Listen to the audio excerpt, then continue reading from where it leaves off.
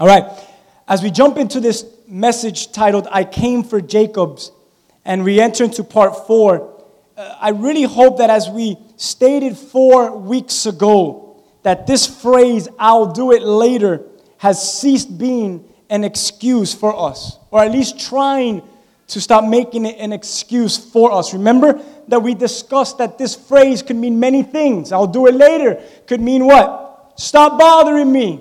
I'll do it later. I'll do it later means what? I really don't know how to do it. I'll do it later means what? I just don't want to confront those things right now. I'll do it later means what? I don't know. I'm ashamed. It could mean so many things, but you and I use the words, I'll do it later, as a cover-up for some issue that is so much more deeper and intense that needs to be confronted. Amen? And that's what we've been talking about. That cushion of the phrase, I'll do it later. Because as we learned weeks ago, later is not promised to what? Yeah. To us, to any man. You know, I've known so many individuals that have actually said, I'll do it later. And in them saying, I'll do it later, I'll fix my problem later. And they say it time and time again, and then they never do. And because they never do it, the result of such actions or lack of actions, what it does is it causes them to lose something very special to them. It causes them to lose something or even lose it all. Because they sat on it, because they waited, and then they find themselves in a place where it might feel for them that it's too late. Anyone ever been there? It's too late. Should have done something about this earlier. And then I started to think about me and us and man and people, us, how we are. How many of us could be honest and say this? We seem to only be able or want to fix things or work on things when in reality it's already too late. When it's too late, man, it's a bad time to start. Time is running out, church. How many of you can say amen? I know that sounds weird, right? It's like a negative, but it's actually a positive for the believer. Time is running out. There's no room for I'll do it later.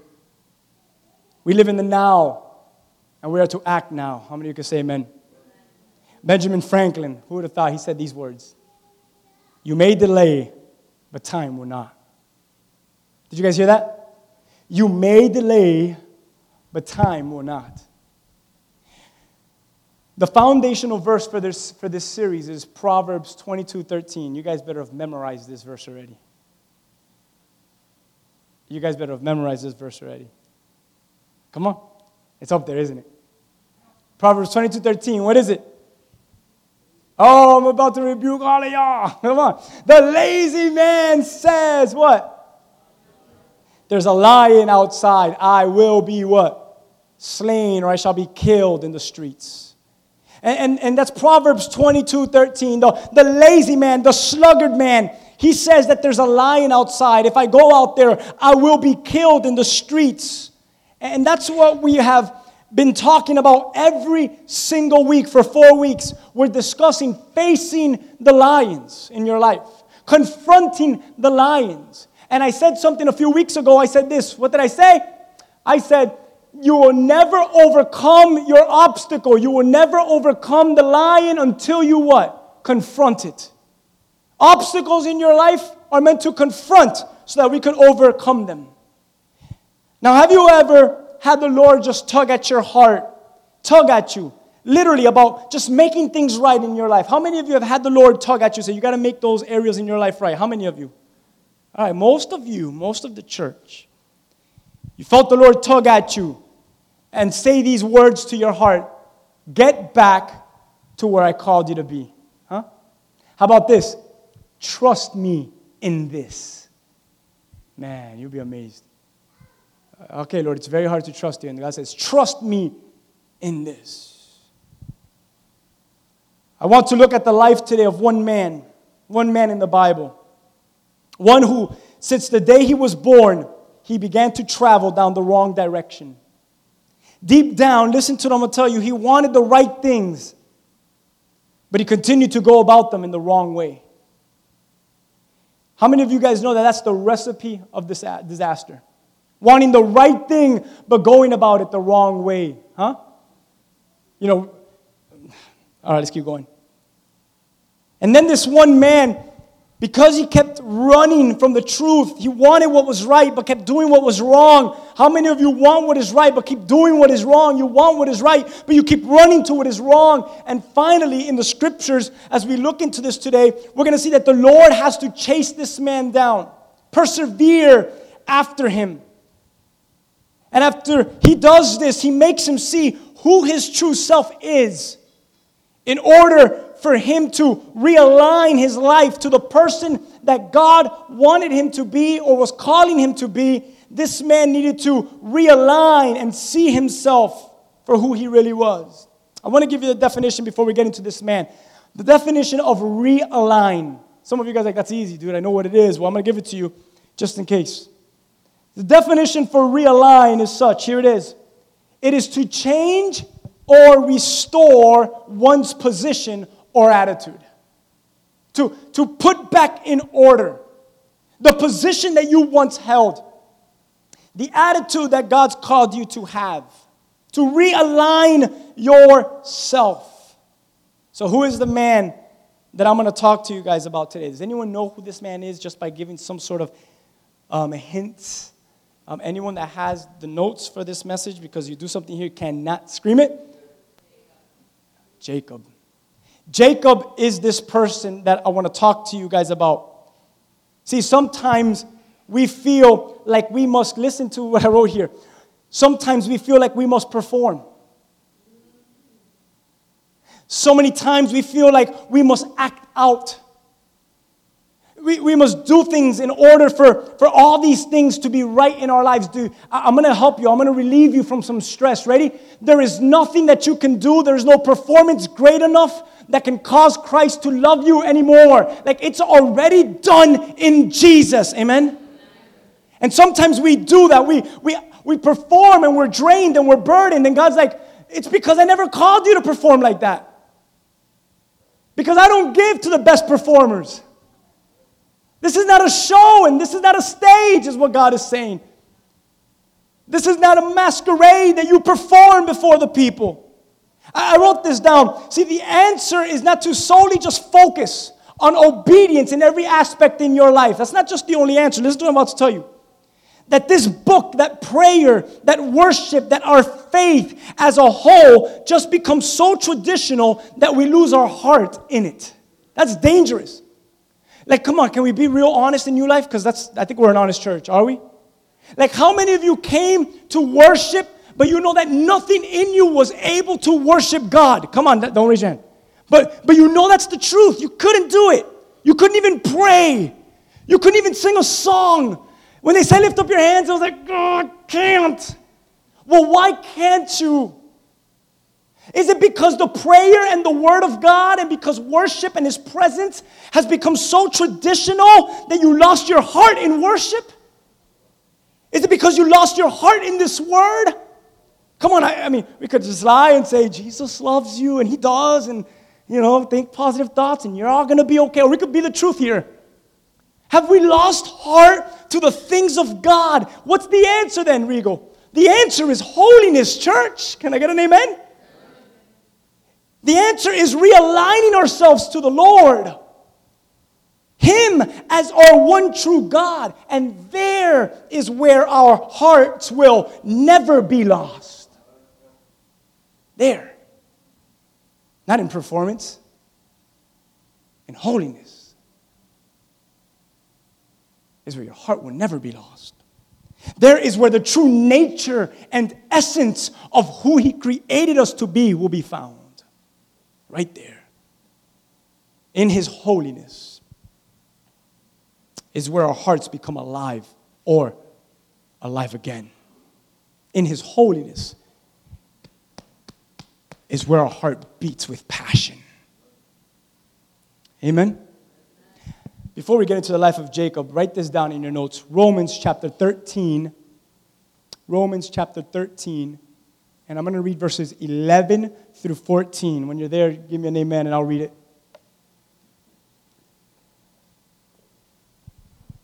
Romans 13, 11 through 14. Anyone there? Look what Paul tells the Romans. Guys, this is going to be a foundational verse as we close the sermon later on. Watch this. Paul says, and do this, knowing the time that now it is high time to awake out of sleep, for our salvation is nearer than when we first believed. The night is far spent, the day is at hand. But look what he says next. Therefore, let us cast off. You guys see that? That word in the Greek means, therefore, let us put away, be done with, cast off. Well, put away and cast off what, church? What does he say next? All the works of darkness. Put it away, cast it off, do away with it. And watch what he says next. Because you all know that when you put off something, then you're called to what? Put something else back on.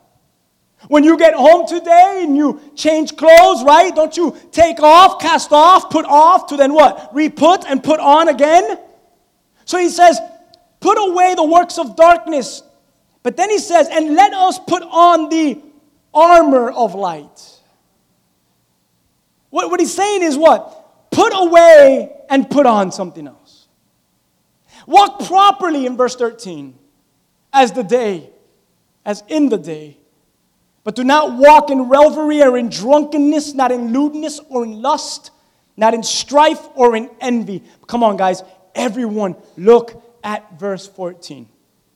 But what? Yeah. But you put on.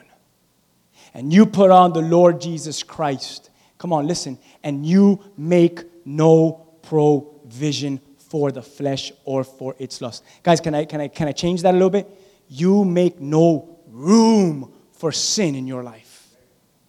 Make no room for lust. Make no room for the flesh. Why? Because time is running what? Salvation is nearer than when you know what Paul's saying there? Jesus is coming. He's coming so soon that you need to put away things that are ungodly. And because he's coming so soon, you need to put on Jesus. When, church? When? Now.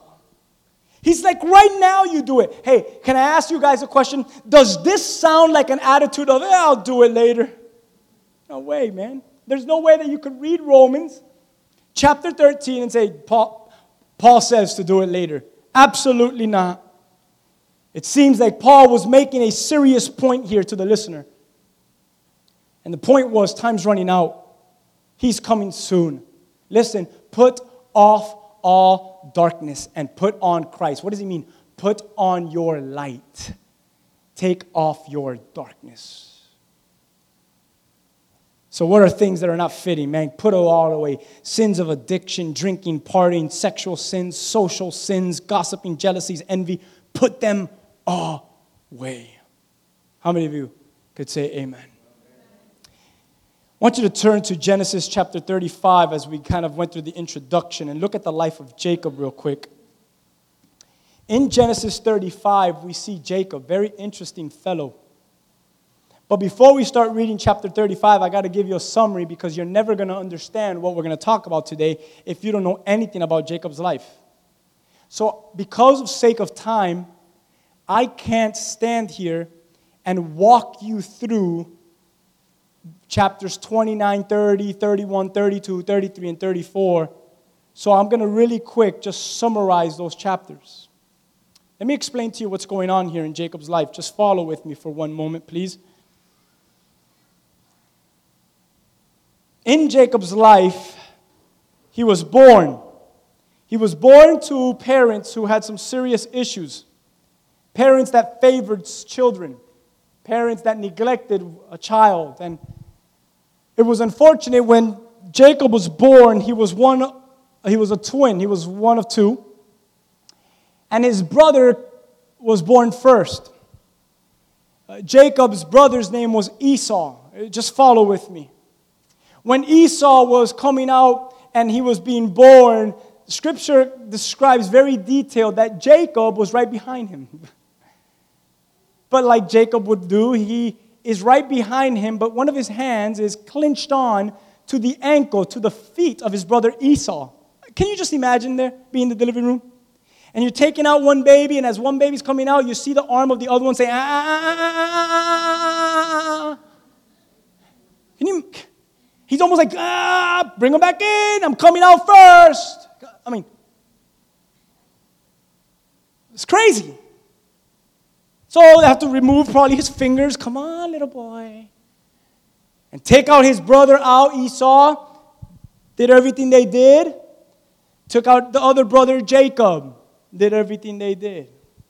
What happened after that is huge. Throughout their years of growing up, one, the father favored. Listen, because they had two different personalities.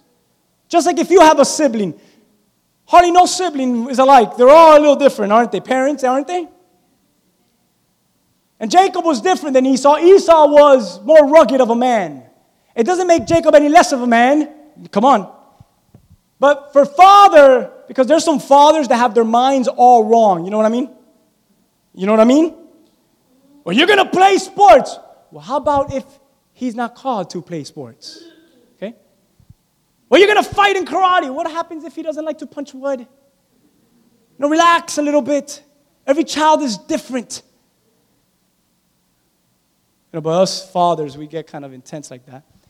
And he loved Esau because Esau was the one that fought, was the one that went out and hunted. Dad, I killed a bear. Yes, son. Let me smell you. You smell like the sun, like the wilderness. He loved his son.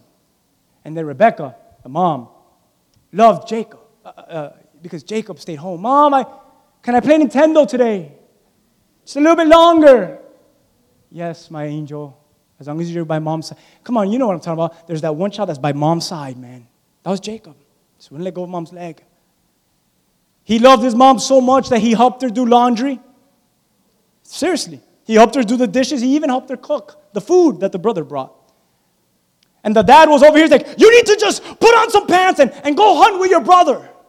Why? He's cooking for you. Relax. One brother's hunting, the other brother is cooking. That's good, man. But sometimes we don't see it like that. And he grew up under that environment. And it started to affect his heart. So he sided more with his mom while the other one sided more with dad. Well, one day, they were older now in years. And I'll get to that way older. And one day he tricks his dad. I'm dying, I'm blind, I got to bless my son. You see, in those days, it was very important to receive the blessing of the father. In those days, it was very important because the oldest son would receive the blessing, and all the riches and everything that belonged to dad now belongs to you. So it was the day of the blessing. So the father says, go get me some game. Come back, and I'm going to pour my blessing on you. Rebekah, the mom, hears it and says, son, put on hair on your skin. Put on the smell and deepen up your voice a little bit and pretend you're Esau. Pretend you're Esau. And he does it, and he says, Dad, here's the food I caught for you. And the father says, you sound like Jacob, but you smell and feel like Esau. He says, well, I'm a little sick. It's me. A little nosy.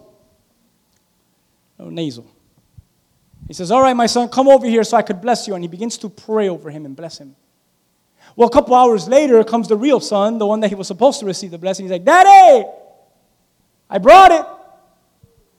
You should see this ox, this deer, this thing I just killed, whatever. And he's like, what do you mean? I already prayed for you. He's like, what do you mean? I just got here from the field. He's like, I prayed for you a couple hours ago. And he's like, you're crazy. And then right then and there, it hit them. Jacob tricked my father. Jacob lied to me, my son, and I blessed the wrong son. And Jacob's in the background like, I got what I wanted, but I went around it the wrong way. One day, Esau's in the field, and he's starving. He's almost dying because he's out in the field for so long. He didn't pack his Lunchables, and he's dying. And one day, because Jacob knew how sensitive he was when he gets weary like that with food, he cooks, because he's a good cook. He's a chef. The other one's a hunter. And he brings this food, and he serves it on a platter, and he walks, hey, brother, how art thou today? Oh, Jacob, Esau says, I'm dying out here. Can I have some of your stew, some of your soup so that I can live? He's like, well, you're my brother. Of course. Here you go. Wait a minute. before I give this to you, how about we do a deal here? I'll give you this food if you sell me or you trade it for your what? Your birthright. Give me your birth certificate. Let me write my name on it. And I receive whatever you should receive, the firstborn. And Jacob's like, he probably didn't even pay attention. Yeah, whatever. My brother's so crazy. He didn't even care about it. He's like, yeah, he's not really serious. And he did it. He shook hands. He eats the food. And now Jacob says, yes, I have the blessing. I have the birthright. When Esau saw that it became real and it was serious, Esau says, I'm going to kill my brother. Now, here's my story. So what does Jacob do? Whenever you're going to get killed, you what? You run. Okay? Get out of the way. They got guns. Move. Okay? You run. And he ran a very long distance. Very far. About 120 miles away. Very far. No, that was Elijah. Man, I got all these stories. All this studying confused. Very far away. To a town far away. And he shows up to the first town, and I think the name's going to go up there. And he shows up to this place called Bethel. All right? And Bethel, he's there, and something that happens one day in Bethel. As he's in Bethel, it's small, but you see it up there. As he's in Bethel, he's laying and he passes out. And he sees a ladder, and he sees angels, and he sees God in the front of the ladder, on top of the ladder. And he says, Jacob, you see where you're sleeping at? This land, Bethel, that I give you, which if you study Bethel, it's in the land of Canaan, which is now modern-day Israel. He says, this land that I give you, it's yours. Stay there. Don't move from this place. Watch this. I'm going to bless you here, Jacob, and you're going to have many children, and you're going to be so blessed. Watch this. And your children are going to bless all the families of the earth. Out of you, Jacob, are going to come nations. Don't move from Bethel. You're blessed here, right? Right? So he wakes up. Oh, this place is the place of God. But then he hears his brothers coming for him. Guys, God already told him, I'm going to protect you and defend you here. Stay. But what does he do? He runs to another town. The next town he runs to is Peniel. He runs to this town, Peniel. As he goes to Peniel, he's running. My brother's after me. He's going to kill me. He shows up there, and one day he's walking, and this being shows up in front of him, and they begin to fight and wrestle. As they begin to fight and wrestle, the man that he's fighting with touches him on his hip and dislocates. I don't know what kind of wrestling move he did, but he snapped his joints out, and now Jacob is in pain. His hip is dislocated so bad that the Bible says that for the rest of his life, he walked with a limp for the rest of his life. How cool is that? Everyone's been walking on it, and he had it. It's original. And as he's walking with the limp, the person says, what is your name? And he says, my name is Jacob. He says, you're right. But from now on, it should not be Jacob. I've changed your name to Israel. Wow, that's awesome. Because you got to understand what the name Jacob means.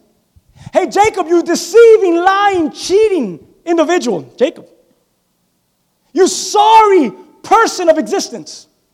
Sorry. Your name now is Israel. Watch this. You went from sorry, deceiving, cheats, watch this, to now prince. Can you imagine that? I'll take the name change. I'm cool. Israel's my name. You're no longer Jacob, but you're Israel. You would think right then and there, wow, God spoke. He said, surely this was God appearing to me. But then he finds out he's still being chased. A lot of things happened in between. He got tricked by his uncle. He married the wrong woman for 14 years. He was fighting for his wife. I mean, there's so much details. He was deceived after by his very own. He got to put it this way. Imagine marrying someone you thought you were going to marry that you love, and then you go up there and you marry the wrong person. What the heck is this? After serving 7 years for her, you have to serve another 7 years. You wait 14 years for this woman you love. Can you imagine dating two sisters, marrying both sisters, and both sisters are your wives, and they're both in the same house? I mean, men, let's just behave for a second. That is crazy. I'll just marry one sister. And he got tricked. But I'm not going to get into that. Then he runs again from Peniel. You would think, go back to Bethel where you're blessed. Amen? He doesn't run back to. He keeps running. Guess where he goes to now? To a town called Shechem. Shechem. Shechem was literally hell. Hell on earth. Have you ever had a day, a year, a month, a week that you said this week was hell? Okay, this city was hell for him. Let me tell you why. His daughter was Dinah, beautiful girl. She's walking one day. The son of the king of that land saw her. His actual name was Shechem. They named the city after his son. And he said, I like this girl. And he violated her. It got so bad that not only did his daughter get raped, but watch this, number 2, his sons in the middle of the night went over there and committed murder and killed all the men of Shechem. Jacob's sons. When they come back, they're like, what did you do to me? My daughter just got raped. My sons just committed murder. I'm going to die here in Shechem. He keeps running away. And finally in Shechem, he says, I can't deal with my life anymore. Ever been there? I just can't deal with this anymore. I can't deal with putting it off. I can't say I'll do it later. I need to get things right now. So what does he do? We're now in chapter 35. And he runs back to this place called, what? Take a guess. Bethel. In Genesis 35, come on guys, go there with me. I want you to know something as we get into this verse. Just because the Lord allows, just because the Lord allows tough times in your life, listen, it does not mean that he's out to destroy you. It may just mean that he's out to realign you. That's it. Why is this happening to me? Watch this. Because if I don't allow this in your life, you're never going to get it through your head. Oh, never mind. Sometimes you think when we're in the middle of it, God, you suck. Yeah. God, that's not what? Fair. God, why did this happen in my family? And we put the blame on God. And we think he's out to destroy us. But in reality, down the line, and we get a different perspective, we realize he's not really out to destroy us. He's actually out to change us and to realign us to the person that he's called us to be. And Jacob is in that point of his life. God, this sucks. My daughter got raped. As a father, that's still got to be the worst thing other than being killed. My sons committed murder. My wives are driving me nuts. My household is in shambles. Why, God, why? And God's like, I'm not destroying you. I'm just getting started with you. Come on. I'm realigning you, Jacob. Oh, man. So he comes to the point of his life in verse 1 of chapter 35. Everybody there? It says, then God said to Jacob, everyone, 1, 2, 3. What does God say? Right, that too. Underline that, circle that, put that in your notes. Listen to what God says. Jacob, arise. Go up to Bethel. Get out of here. Hey, I never called you to retire in Shechem. Who told you that you were allowed to retire and come over here and get a house by the lake? Get out of this land and go back to Bethel like I called you to. Go arise to Bethel and dwell there. Make an altar there to God who appeared to you over there when you fled in the first place. When you fled from the face of your brother Esau, your brother. What is God really saying to him here? Just like he told Elijah. You remember last week, guys? Elijah what? Arise. He told Elijah last week, arise, Elijah, get up and go back. And what does Elijah do? He arises and goes back to the cave. And then he goes back to him again and says, what are you doing here, Elijah? Did you guys forget last week? Get out of the cave and go back again, arise. And now here's Jacob. And God's telling him the same thing he told Elijah. Arise, because I spoke to you over there, but you ran away. What is he really telling Jacob? Watch this. Write this in your notes. You're done running once and for all. I've stopped your running. Remember I gave you that hip. I crippled you so that you no longer run any longer from me. Wow. You're done running. Arise. Just like Elijah. The Lord tells Jacob, arise. He was a fallen man like Elijah. He fell, Elijah, we see he fell into isolation and depression and was defeated by the threats of others, and he was defeated by his own thoughts. And the Lord told him to arise. But now we see Jacob, and Jacob is lost. He's in an area where the worst and the darkest time of his life took place. Do you guys know how many years it took? About 30 years Jacob was running. Guys, how long have you been running for? From what? For so what? Long. God's like, stop running. I love what he did. Let me go back. What are you running from? See, Jacob thought that he was running from his, come on. Jacob thought that he was running from his brother Esau the whole time. But God was telling him what? You're not. What's been happening is, listen, you've actually been running from me, Jacob. You're done running. Come here. How many of you know that there are things that God has called you to face, like the lion outside, and you not facing it because you see it as a lion? Most of the times, it's not really that lion that you're running from. It's what? It's the God that wants to deal with you, which is the reason why he put that lion outside. So when we're running from the lion, he's telling Jacob, you're not running from your lion. You're actually running from me. How many of you are running? Huh? Come on. Come back. Come back. Because Shechem is no better. Come on, you know the phrase, the grass isn't greener on the other side. Trust me, with Jesus, the grass doesn't get any greener and any more beautiful. So what happens next? He's basically telling them, are you not tired of running already? Are you not tired, church, even us, of always being down? Arise. What a beautiful thing in the Old Testament to see God's resurrection power, even in the Old Testament, right? Arise, Jacob. He's always telling someone to arise. Think about this. Always. Whether it's Elijah, Jacob, Isaiah, Moses, everyone. Whether it's Lazarus, arise, Lazarus. Whether it's Jesus, arise, my son. God is really big into the resurrection. The resurrection wasn't anything new in the New Testament. The resurrection has been around ever since the Old Testament, while he's telling people to resurrect, to arise from their state. He even tells the church to arise many times in the New Testament. I love this, that whatever state we are in, there is always hope and there is always room for a resurrection in our lives. I love that. I want you to know this today and write this in your notes. It's 1 Corinthians chapter 6, verse 14. What does it say, church? And God both raised up the Lord and will also raise us up by his power. Arise. How? In Christ's power. That's how. Let's keep reading. How many of you are blessed? Verse 2 says, and Jacob said to his household, remember what just happened here. Get up, go back to Bethel. So in verse 2, Jacob goes home. And he says, honeys. He doesn't just go home and say, girl. He's unfortunate to say, girls. Notice, unfortunate. All the men say, amen. My one wife is the best wife, right? Girls, come here. I got to sit with you and talk with you. And in verse 2, he says what to them? He says, put away the foreign gods that are among you, purify yourselves, and change your garments, he tells them. I love verse 2.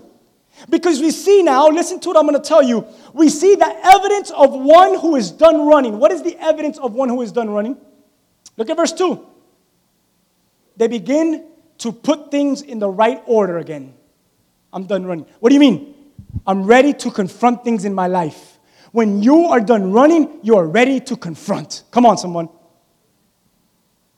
So who does he confront? Girls. We got to stop worshiping other gods. You got to stop wearing what you're wearing. You got to stop doing what you're doing. Who says? The man of the house said. Because God told me.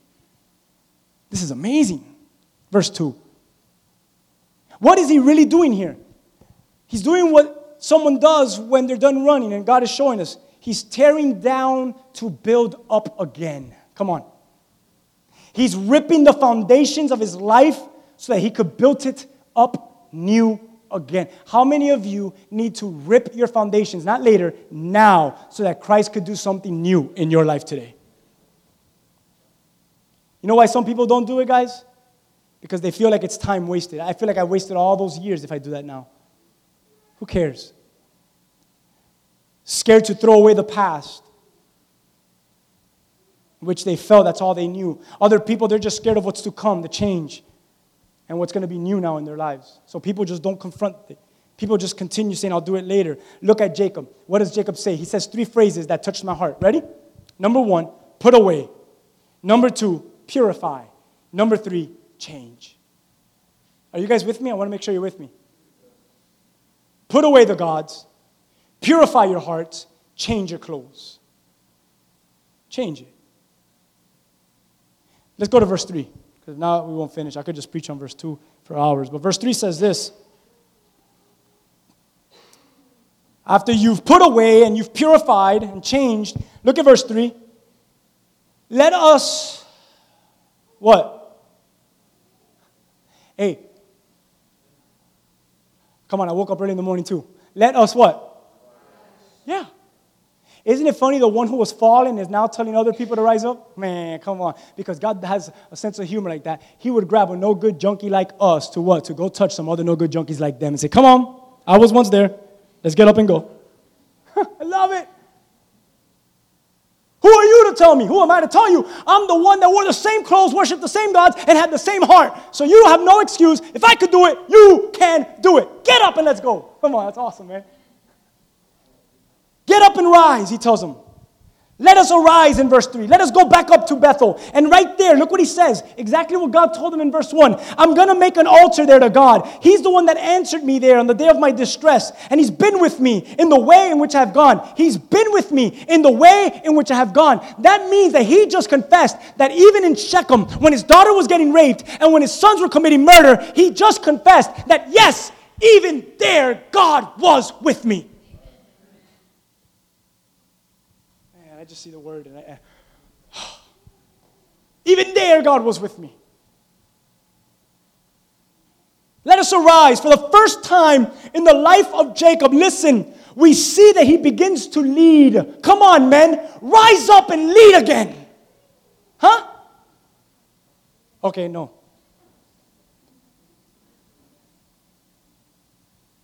There's a change in his life. There's a transformation from the way that he used to think to now the way that he used to carry himself. And now something changed in him. What changed? He begins to lead and lead his household. Come on, we're going. It's awesome. Look at verse 4. So they gave Jacob. Man, I could preach on marriage right now. I really could. Isn't it awesome when the man is placed in the right order, everything, the whole household just falls right back in order? And what did the women do? They did not argue with Jacob because they saw his heart. They saw that it was true. They saw that it was genuine. They saw that he began to lead. What did they start doing? Read the verse. What did they start doing? They gave him all the false gods. Say, okay, here, baby. Sorry, I was doing things wrong. You know what the women really said there to Jacob? Come on. They gave him what? All the foreign gods which were in their hands, all the earrings which were in their ears, and they hid it all under this tree in Shechem. You know what they were saying? Whew, finally, you got up and you took charge. Have it all. Finally, I'm ready to go where you've called us to go. Where are we going, baby? Wow.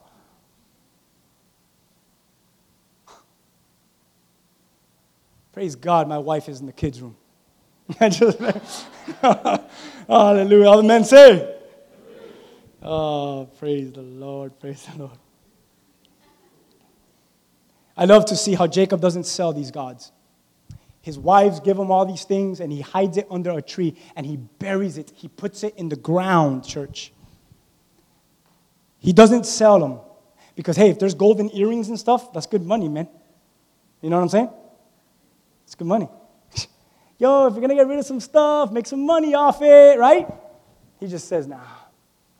I love to see that he doesn't make money off it, and I love to see that he doesn't give it away for free. Don't you guys like that? I like that. Instead, he takes hold of the jewelry and all that they have that's not from the true living God, and he begins to dig it in the ground, and he hides them in the ground. Come here. I only know of one thing that we put in the ground. The dead. Things that belong in the ground to be dug in there is the dead. What do you think Jacob was telling his wives, his children, and everyone in his household? These things what? They die here. We're never coming back. We're digging them in the ground. Did you guys catch that? Romans 13:12 says what? Cast off. We just read it. Put away the works of darkness. What is he saying? What is Paul saying? Bury darkness. Get rid of it. Throw it in the ground. Don't allow it to come out again. Cast away the darkness. Amen?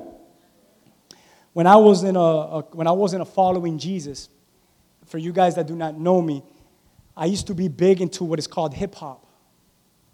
Hip-hop is a very, it could be very good. It's a culture of very good things, but then at the same time, it could be very bad and evil. Well, I chose the evil side of hip-hop for many years. And I started to do what the rappers used to tell me to do because they were like my fathers. They were the ones that helped raise me. I was in a household full of women, and I needed a man to tell me what to do. So what did I do? I listened to manly music like hip-hop, which talked about degrading women. Yeah, manly music. Murder, drugs, sex, and that's what raised me. So I started to do what they did. My dad is evidence that one day I broke my wrist, my hand in a fight, and I said, I can't let this guy beat me up. And look how distorted I was. I got a blade, and I put silicone on it, and I stuck it in my mouth, so when I go to school, if he comes to fight me. And you know what I learned that from? From a man by the name of Tupac Shakur, who put a blade in his mouth. And I said, I'll just cut this guy if he fights me. Like, how can you think that evil? Because hip-hop raised me. And then I got to a point where I met Jesus, or Jesus met me, really. And the day that Jesus met me, and I kind of opened the door and said, okay, I'm cool to meet you, I had a stack of CDs in my room and posters on my wall. For a younger generation, there were groups like the Wu-Tang Clan, and on one side I had Biggie Smalls, and I had all these posters of all these different rappers all over my room. And I remember used to getting dressed in my room, and when I used to get dressed, my mom was downstairs, a Christian woman praying for her lost son, and the songs I used to listen to was, when I die, I want to go to hell. Those are songs I used to listen to. I used to listen to songs like, hey, I'm high till I die. Put me in a casket, and I'm going to go down to my casket high. I mean, stupid. I was lost. But then Jesus met me. And I remember seeing all those posters. I started to rip them off the wall, and I threw them away. But I grabbed my CDs, and I said, there's a lot of money in these CDs. There's classics that today are classics. And I said, what do I do with all these CDs? I knew I was so convicted because I saw what they did to my life and how they fathered me and how demented I became. So I could not give them away. I knew that from a young age when I got saved. So I said, I might as well make this fun. I'll never forget what I did. I went outside and I balanced them against the fence. And at that time, I've always liked guns, and at that time I had a BB gun because that's all I could have at that age. And I got a BB gun, and I went in my own backyard in a range, and I just went, and I started just shooting the CDs and just seeing the CDs and the plastics just go, so they were destroyed. I mean, I'm talking about so many CDs gone. Money. A lot of money. But I knew that those were God's. Listen, those were not just, oh, you're taking it overboard. That's just music. It's got into your head. You're loony. No, it's not. It was actually God's, and there were idols in my life who I worshipped. I dressed like them, talked like them, rapped like them, lived like them. I even put a blade in my mouth like one of them, just in case someone was going to fight me. I was going to slice them. I was demented, just like the fathers of mine from hip-hop. I was. And I knew I had to destroy them once and for all because I couldn't allow those things to be idols and gods. You want to know what Jacob just did here? I can't give this to anyone else. Watch this. God forbid if they come around and my son comes back and finds this. I got to do away with everything that made me the way I am. What does that mean, church? Go down to the foundation and begin to look into it and rip out everything that you don't want your children or your children's children even to see. Come on. Jacob buried those idols because he wasn't thinking. Like, I would hate for Jacob to grow up and 15, Jackson. Every time I wrote Jacob on the computer, it wrote Jackson.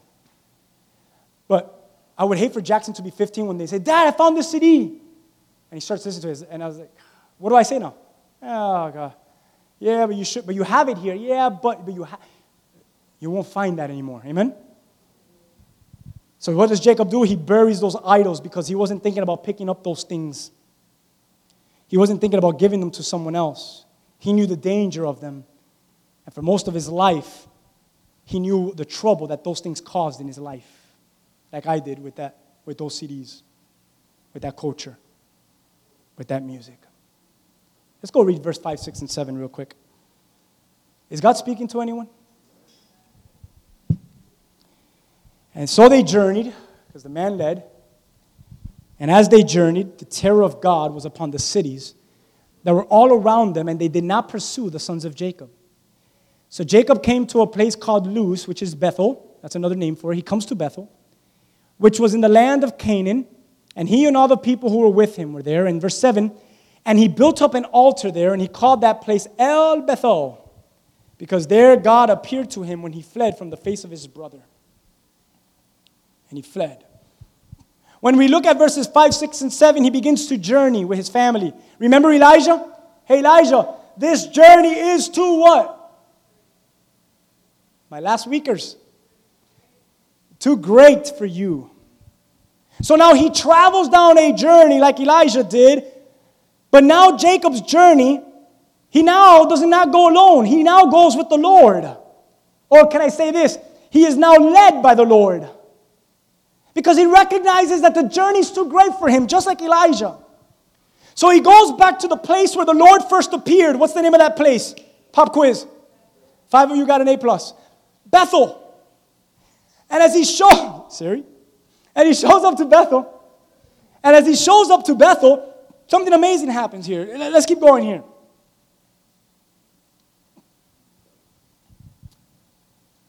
He goes to the place where the Lord appears to him and promises to bless him.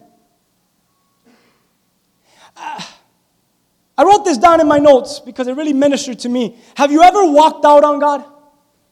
Have you ever walked away from something that you know that He has put in your heart to do or to say, and you say, not now, huh? Well, Jacob knew this very well, and he was tired of doing that. I got to do this now. I can't do this later. So he finally gets it, and he couldn't run anymore, and he needed to align his trust and his faith in God. He couldn't put it to the side any longer. It was time for him to confront the lion. So what does he do? I must obey God. I have to put trust. I have to put my faith in order. I will not do it later. I must now learn to trust and be obedient to God. Now, oh, how convenient, Jacob, now. When my father, I'm sorry, Dad, I'm going to use you for an example. When my father first got saved, my family members said, sí, ahora. Ahora has lasted for what? 5 years. No es nada más para ahora, es para siempre.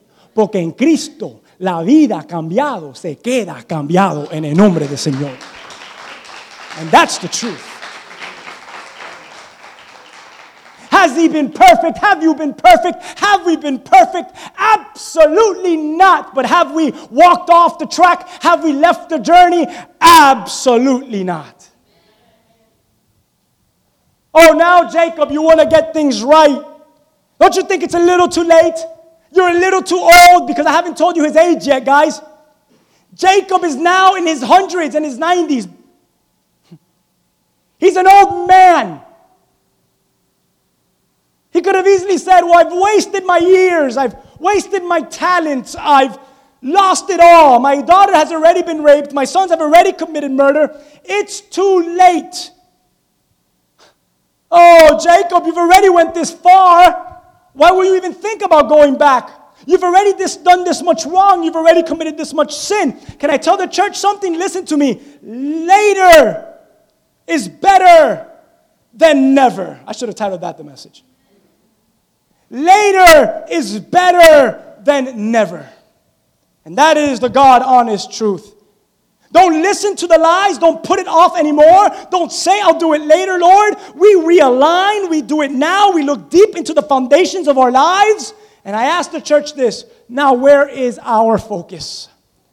Don't just get back in the Word. Don't just get back in worship. Listen to me. Don't just get back into His presence. Can I say something to you? Let His Word get back into you. Let His presence get back into you. Because you getting back into the Word does nothing for you if you don't allow the Word to get back into you. Come on, church.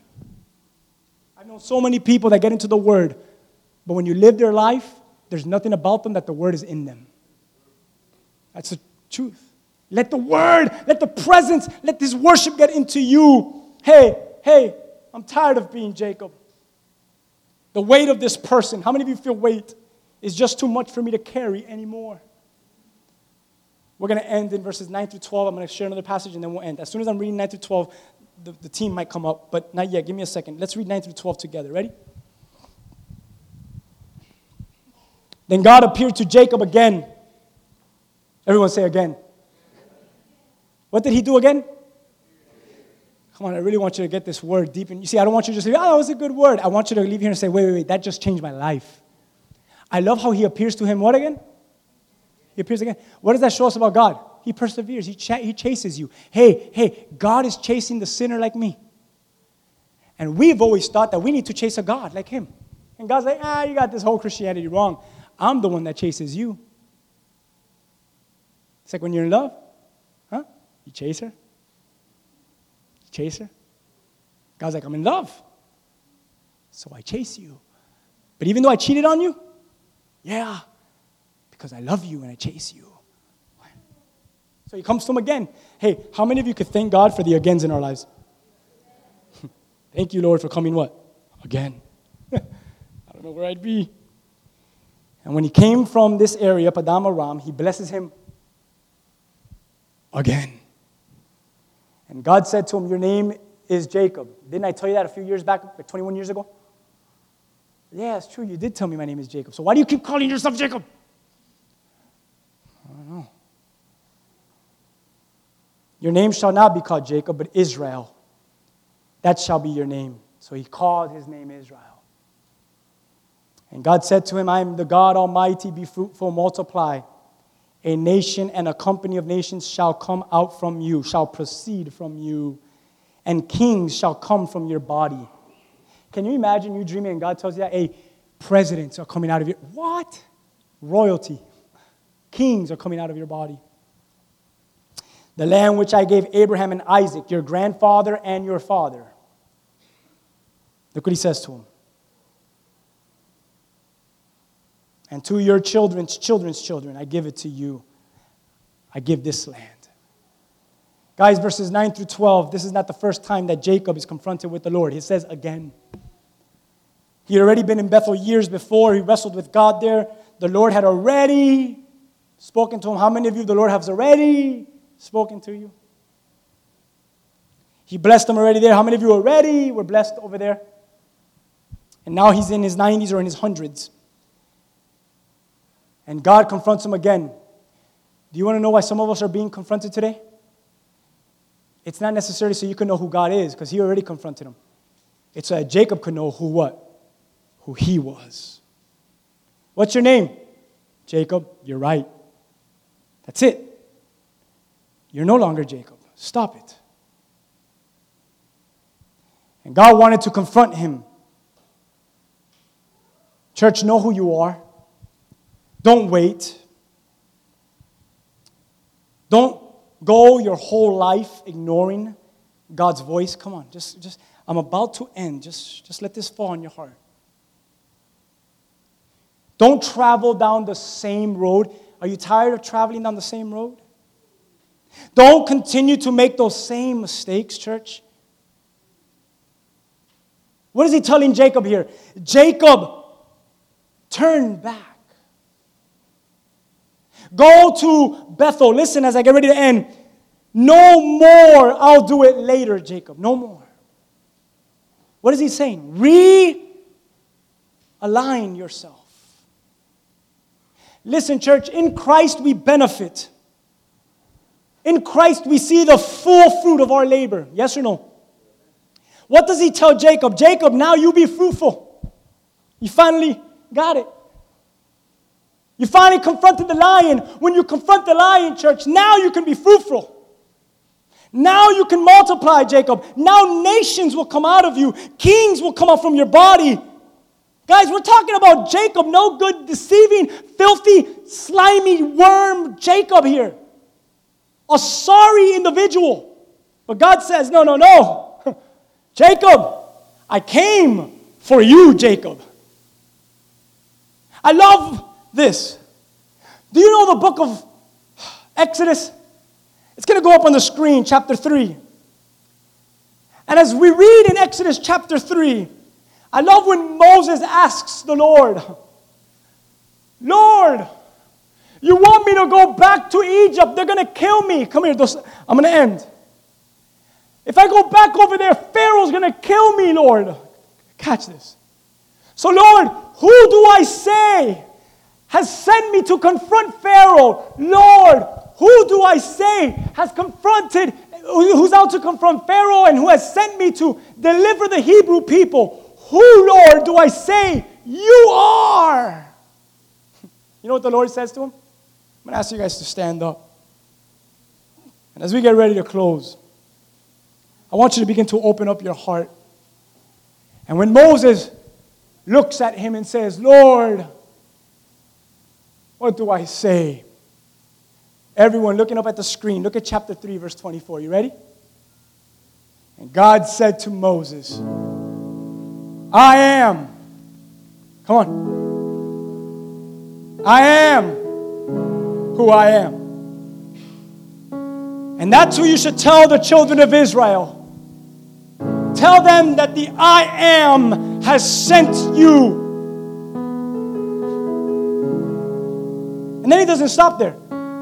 The next verse is better than that verse. Are you guys ready? Look at verse 15. So then God said to Moses, this is what you're going to tell the Israelites.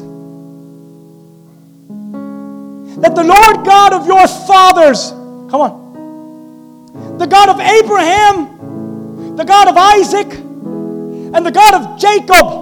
Who? Jacob. He has sent you.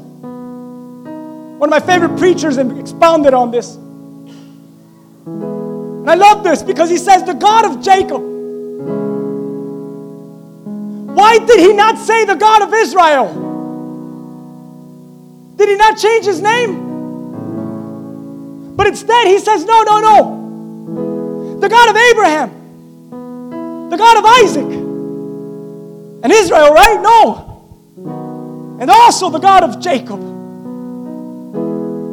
He doesn't pick the good part of Jacob. He doesn't choose to say the God of Israel, which would have been right. Which would have been, I get it, Israel. But instead God says, Moses, the God of Jacob. See, if you were God, you wouldn't want to associate with Jacob. You're going to want to say the God of Israel. But God does not do that. God associates himself with the bad. He associates himself with Jacob, not Israel. What is he really saying in this passage, church? What he's saying is, I'm for you. I'm the God of Jacob. I'm the God of the deceiver, of the liar, of the cheat, of the murderer, of the adulterer, of the homosexual, of the no scheming good, no good. I'm the God of those that are lost, that are in darkness, those that are in the miry clay, those that are confused. I am their God. Listen, I am the God of the outcast. I am the God of Abraham, Isaac, and yes, I dare to even say I am the God of Jacob.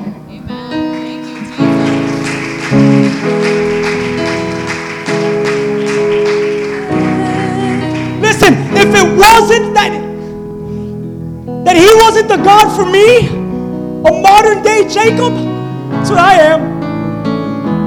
I would have never been realigned to become the Israel he called me to be. Church, don't just get to Jesus today.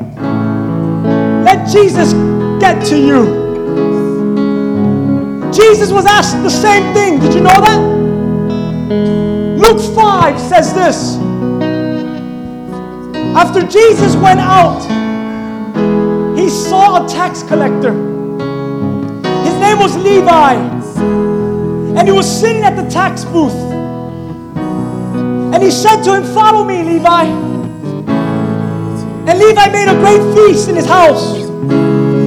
And there was a large company of tax collectors and other thugs reclining at the table with Jesus. Look at verse 30. And the Pharisees, the scribes began to complain. They they began to grumble in their hearts, and they began to say, why do you eat and drink with tax collectors and sinners? And Jesus answered, those who are well do not need a physician, but those who are sick. I have not come to call the righteous, but sinners to repentance. What is Jesus saying? I came for Jacob's. I came for Jacob's. I didn't come for Israel's.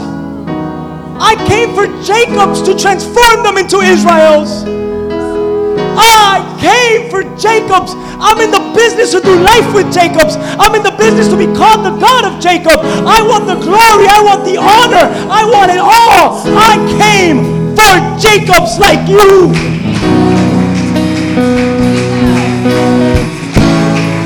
And what does he come for?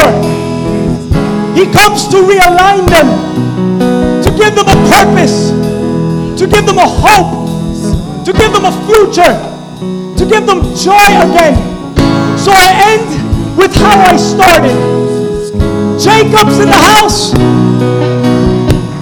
Cast off.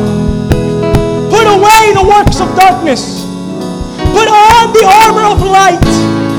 Walk properly in the day, not in revelry or in drunkenness and lust, strife or envy.